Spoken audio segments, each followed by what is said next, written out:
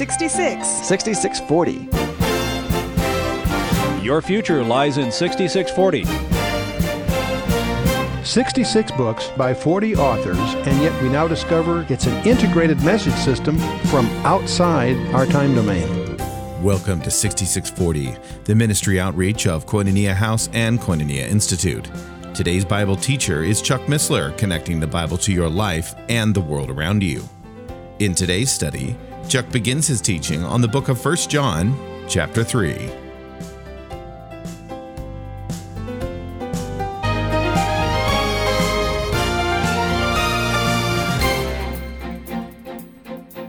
Well, we are studying 1 John chapter 3, and we never want to enter the Word of God without prayer. So let's bow our hearts for a word of prayer.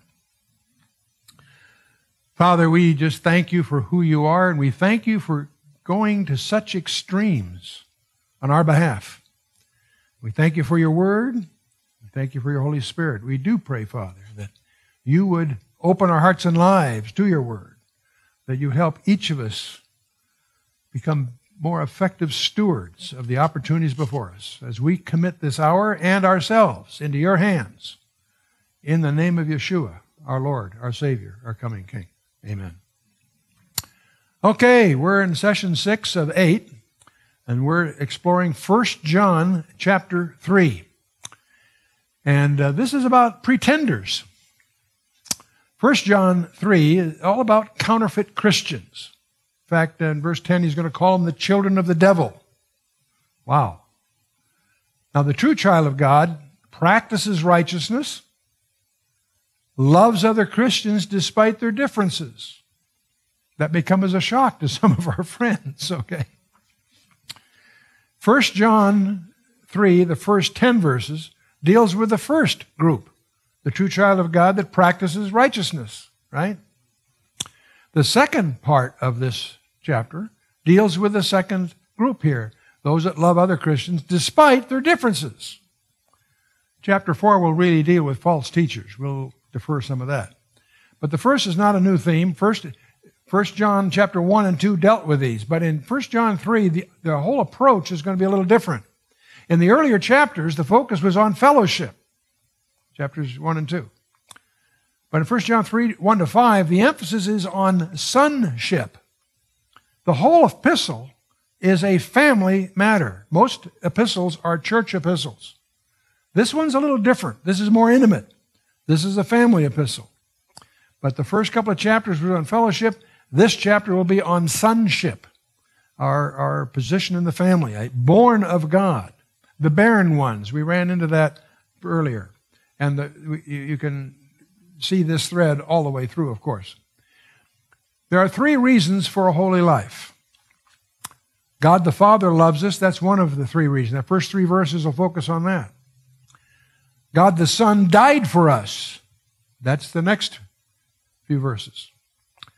And God the Holy Spirit lives in us, and that's the next few verses. So those are 3 key reasons. Interestingly, isomorphic, if you will, with the Godhead. The first group is that the Father loves us. So let's take a look at it. 1 John 3, verse 1. Behold, what manner of love the Father hath bestowed upon us, that we should be called the sons of God. Therefore the world knoweth us not, because it knew him not. You know, why are we surprised that we get treated so poorly sometimes? Remember how they treated our king. Now, this can be translated, behold, what peculiar out of this world kind of love the Father has bestowed upon us. And while we were his enemies, God loved us and sent his Son to die for us. That's staggering. As you see the movie The Passion, you get a glimpse perhaps of the Passion of Christ. But the thing you can't capture even in a movie would be the passion of the Father. Can you imagine a father loving you that much that he would allow his son to be insulted, spit upon, and torn in pieces and killed, executed? Wow. Many translators add a phrase to 1 John 3:1 that we should be called the sons of God, and we are. And they can infer that from the Greek, but I won't get into all that. Sons of God. That's a term that has very specific precise meaning in the Scripture. And it's not simply a high-sounding phrase. It's a very critical reality.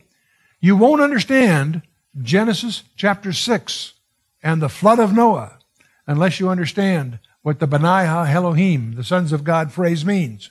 It refers to a direct creation of God. That term, that Hebrew term in the Old Testament is always used of angels because they were a direct creation of God. They were created even before the earth was. Okay? So they were angels that are part of the thing there. In fact, when you get to the Gospel of John, chapter 1, verse 11, he came unto his own, and his own received him not. But as many as received him, to them gave he the power to become the sons of God. The term there is used. Why? Because it's a new creation. You and I are not sons of God in the natural. We're sons of Adam. We're sons of Adam. Adam was a direct creation of God. His offspring were sons of Adam. And that's where we are, in our Adamic nature. When we accept Christ, there is a new creation. He never heals a broken heart. He replaces it.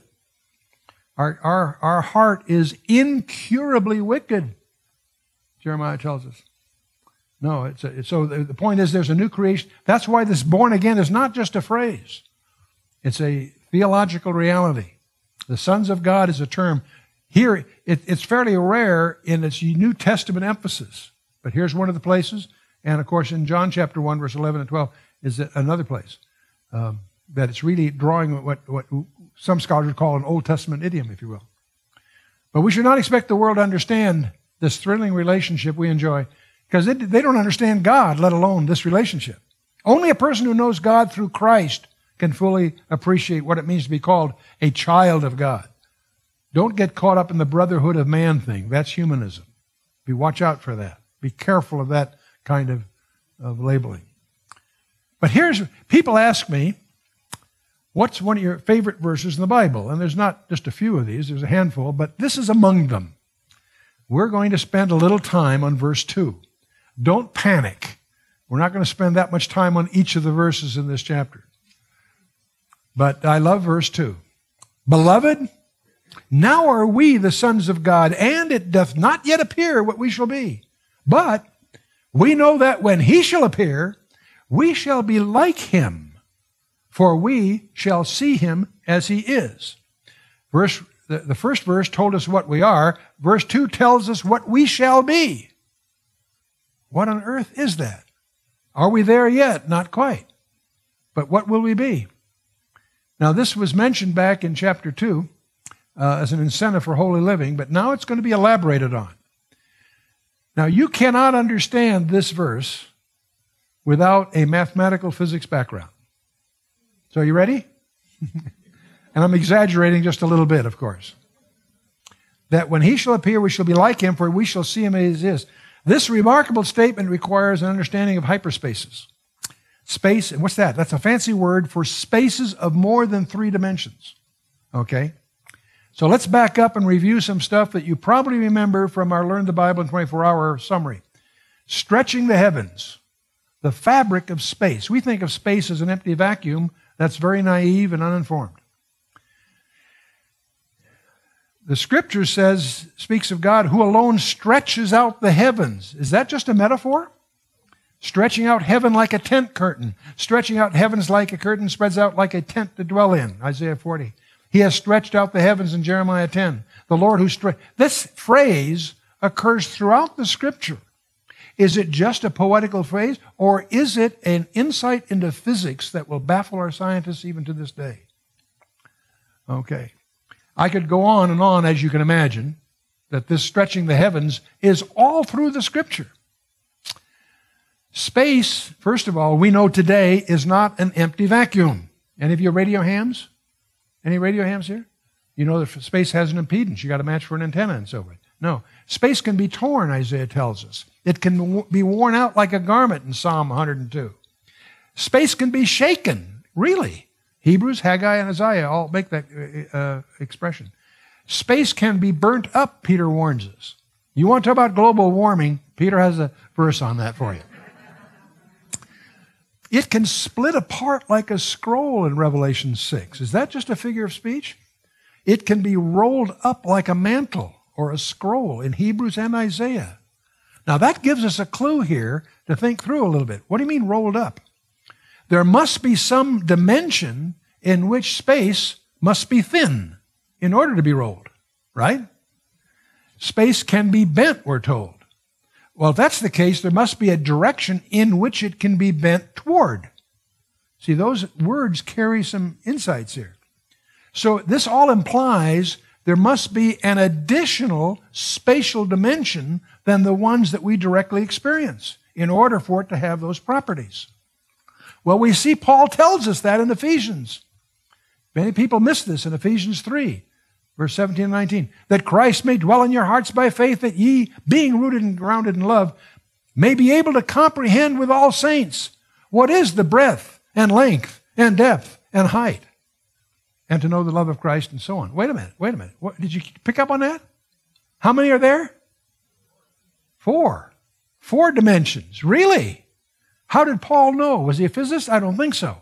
Or is this one of these little fingerprints of the Holy Spirit editing the text for us?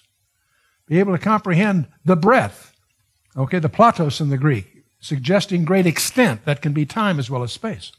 Length, the mikos, the length, and depth, bathos, and height, the hupsos. So, but the main point is there are 4 of these things. That's kind of interesting. 4-dimensional space. That's a big discovery of 20th century science. They should have checked with Paul a long time ago. But we're going to talk about hyperdimensions. These are dimensions, that's a term that mathematicians would use, of spaces with more than 3 dimensions. We are in a hyperspace. We know we have 4 here, right? We've just moved beyond Euclid. In school, you learned what was called Euclidean geometry. That's something that is 3 dimensions. In 1854, George Riemann gave the most important mathematical lecture in history. On June 10th of that year, he introduced metric tensors. It took 60 years for them to be applied practically, and that's what Einstein used to develop his 4-dimensional space-time that we know as the theory of relativity. And then Einstein went to his death frustrated because he couldn't reconcile certain aspects of physics, but 60 years later, doing exactly what Einstein realized that space couldn't be 3-dimensional. So he added, by going one more dimension to solve his problem. If he'd taken that same methodology a little further, as Kaluza-Klein did in the 50s, to reconcile light and supergravity, he wouldn't have gone to his death so frustrated. And in 1963, Yang-Mills took it even further, reconciling electromagnetic and both the nuclear forces, both weak and strong nuclear forces. And the current theory, from 1984 on, is that we have not 4, 10 dimensions and superstrings, and there's all kinds of variations of that. But what's interesting, if you do your historical homework, you'll discover that a Hebrew sage by the name of Nachmanides, he wrote in the 13th century, he concluded from his study of the book of Genesis that it has 10 dimensions and that only 4 are knowable. And he published that in 1263. Now, why am I making reference to this? Well, the great discovery of particle physicists in the 20th century using atomic accelerators is that they've discovered that we live in 10 dimensions. 4 of them are directly measurable, 3 spatial dimensions and time. 6 of them are curled in less than 10 to the minus 33 centimeters, smaller than a wavelength of light, thus are inferable only by indirect means, but we can confirm their existence by those indirect means. So by spending millions of dollars on atomic accelerators, we've learned what Maimonides did by doing his homework in the book of Genesis. But I want to talk a little bit about hyperspaces just to give you a flavor of this. But there are only 2 kinds of people seem to be able to deal with hyperspace. And that's, of course, mathematicians with special training and small children. Okay? They have no trouble with this at all. But instead of trying to take you to 4 and 5 dimensions without elaborate props and things, we can gain a lot of insight by going in the other direction, imagining a world with only 2 dimensions. And we're indebted to Edwin Abbott back in 1906, who developed this approach to understanding. I was going to introduce you to two of my friends. The two friends I want to introduce you to, before I introduce them to you, I want you to have compassion because they suffer from a very serious handicap because they live in only two dimensions. And it's Mr. and Mrs. Flat. And I want you to imagine them in a two-dimensional world, okay? Now let's assume that we have two pieces of that two-dimensional world. Mrs. Flat, there's no way she can imagine getting to Mr. Flat in her world because she lives only in two dimensions. But if I come along as a three-dimensional being, I can pick her up and put her in the other one. And from her point of view, a miracle's taken place. She has no ability to, no capacity to imagine a third dimension. She only knows two dimensions. Get the picture? So you got an insight. What other insights might we get? Well, first of all, I can put my finger 1/1,000,000th of an inch away from each of them, no matter where they are. My proximity to them is totally independent of the distance between them. Why? Because I have another dimensionality. Wow. So we're getting some insights here, perhaps, huh? If I, as a three-dimensional being, poke my finger through their two-dimensional universe, what do they see? A dot that becomes a circle and then it disappears, right? Putting it another way, if a ball passes through, what is it? It's a dot, becomes a circle. In other words, they only perceive that which is discernible within their own dimensionality. Now, let's now shift to a three-dimensional world. We're a group of disciples in an upper room. The room has a floor, a ceiling, and 4 walls. It's a 6-sided figure, right? Floor, ceiling, 4 walls. All the doors and windows are locked. And we get a visitor who shows up. Well, he's a spirit. No, he isn't. He challenges that. Handle me and see. A spirit doesn't have flesh and bones as you see me have.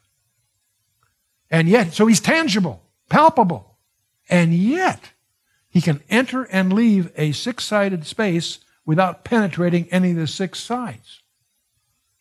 See, he's hyperdimensional. Now, see, we do well to get a little bit of perspective of what we call reality. And I'll represent us by the Vitruvian man of Da Vinci just idiomatically here. And I want to talk about size. Larger than us or smaller than us? Larger going to the right, smaller going to the left here, okay? In terms of largeness, see, we discovered there's a concept of mathematics that we cannot find physically. That's infinity. On the large size, we discover that in the sense of largeness, the universe is finite. The great discovery of 20th century science is that from astronomy and physics and so forth, that our universe is not infinite. It's very big and may be expanding, but it's finite. That's staggering in its implications. That's why it had a beginning, and that gives rise to the conjectures called Big Bang theories and what have you. Okay, that is something we can sort of deal with. Let's go the other way. Let's talk about smallness. If we go to smallness here, that's the field of quantum physics, subatomic particles.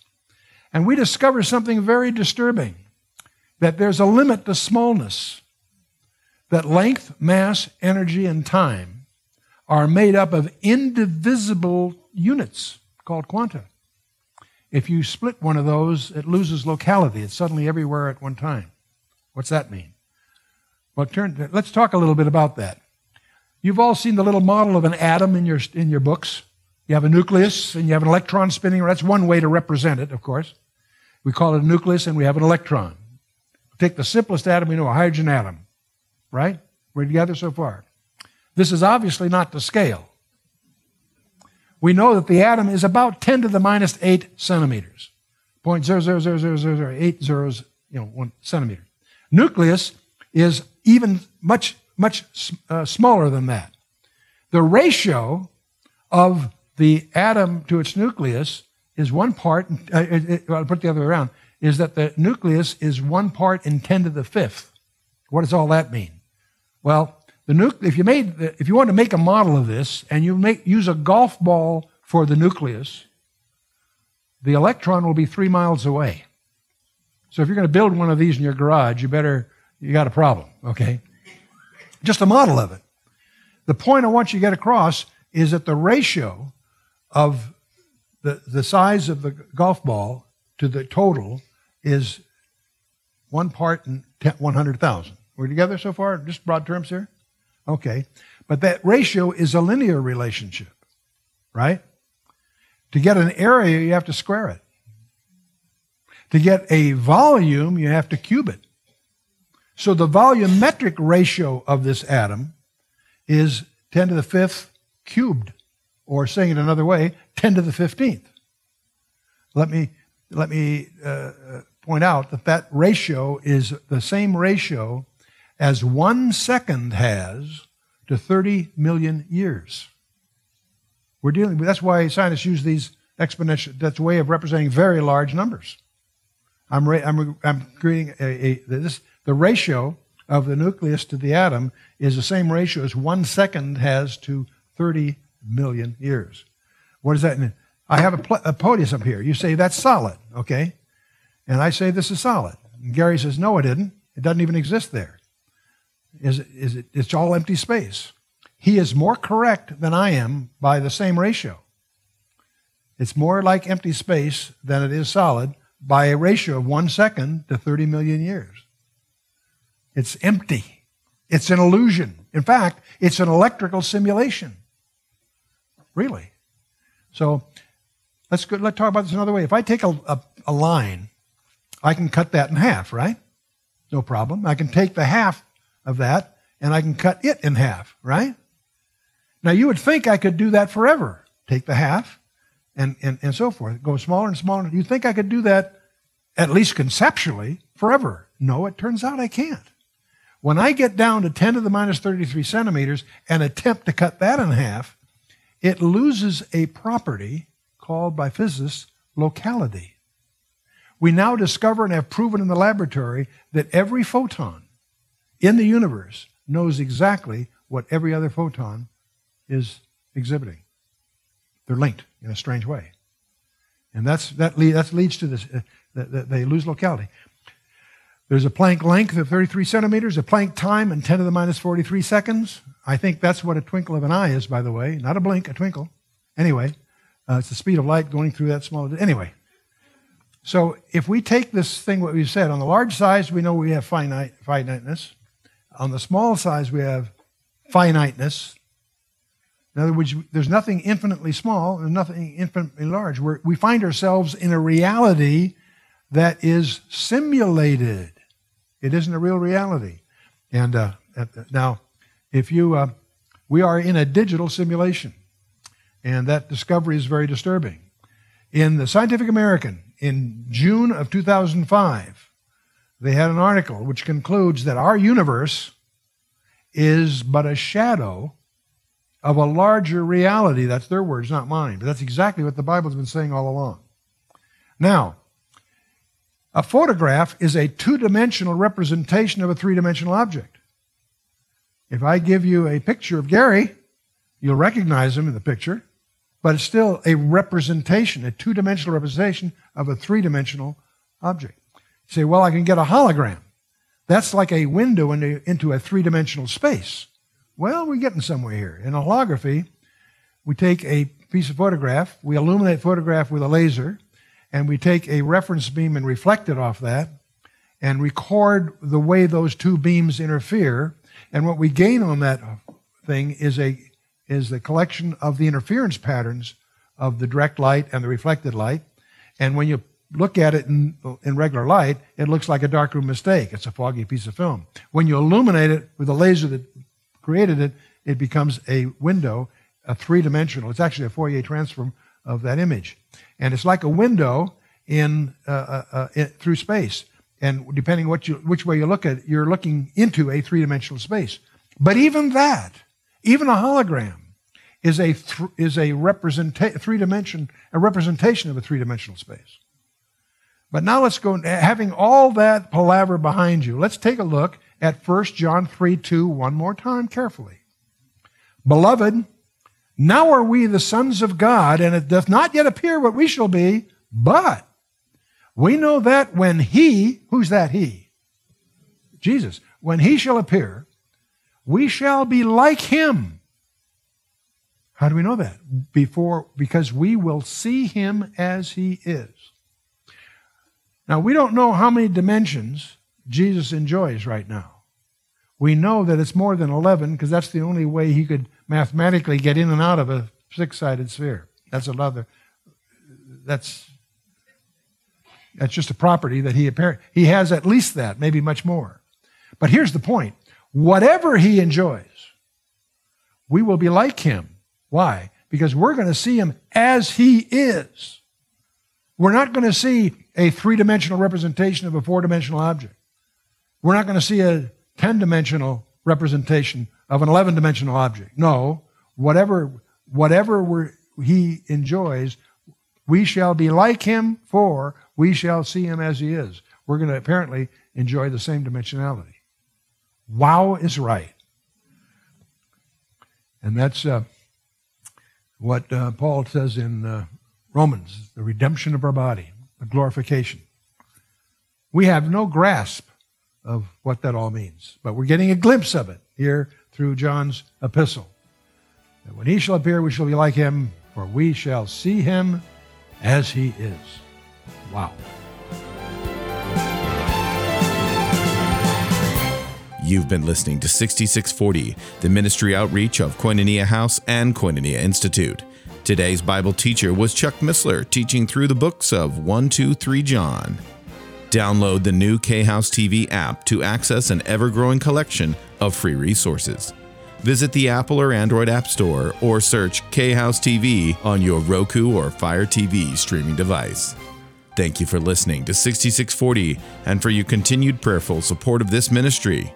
Until next time, as we continue this series, may God bless you with the knowledge of His Son, Jesus Christ, as you study His Word.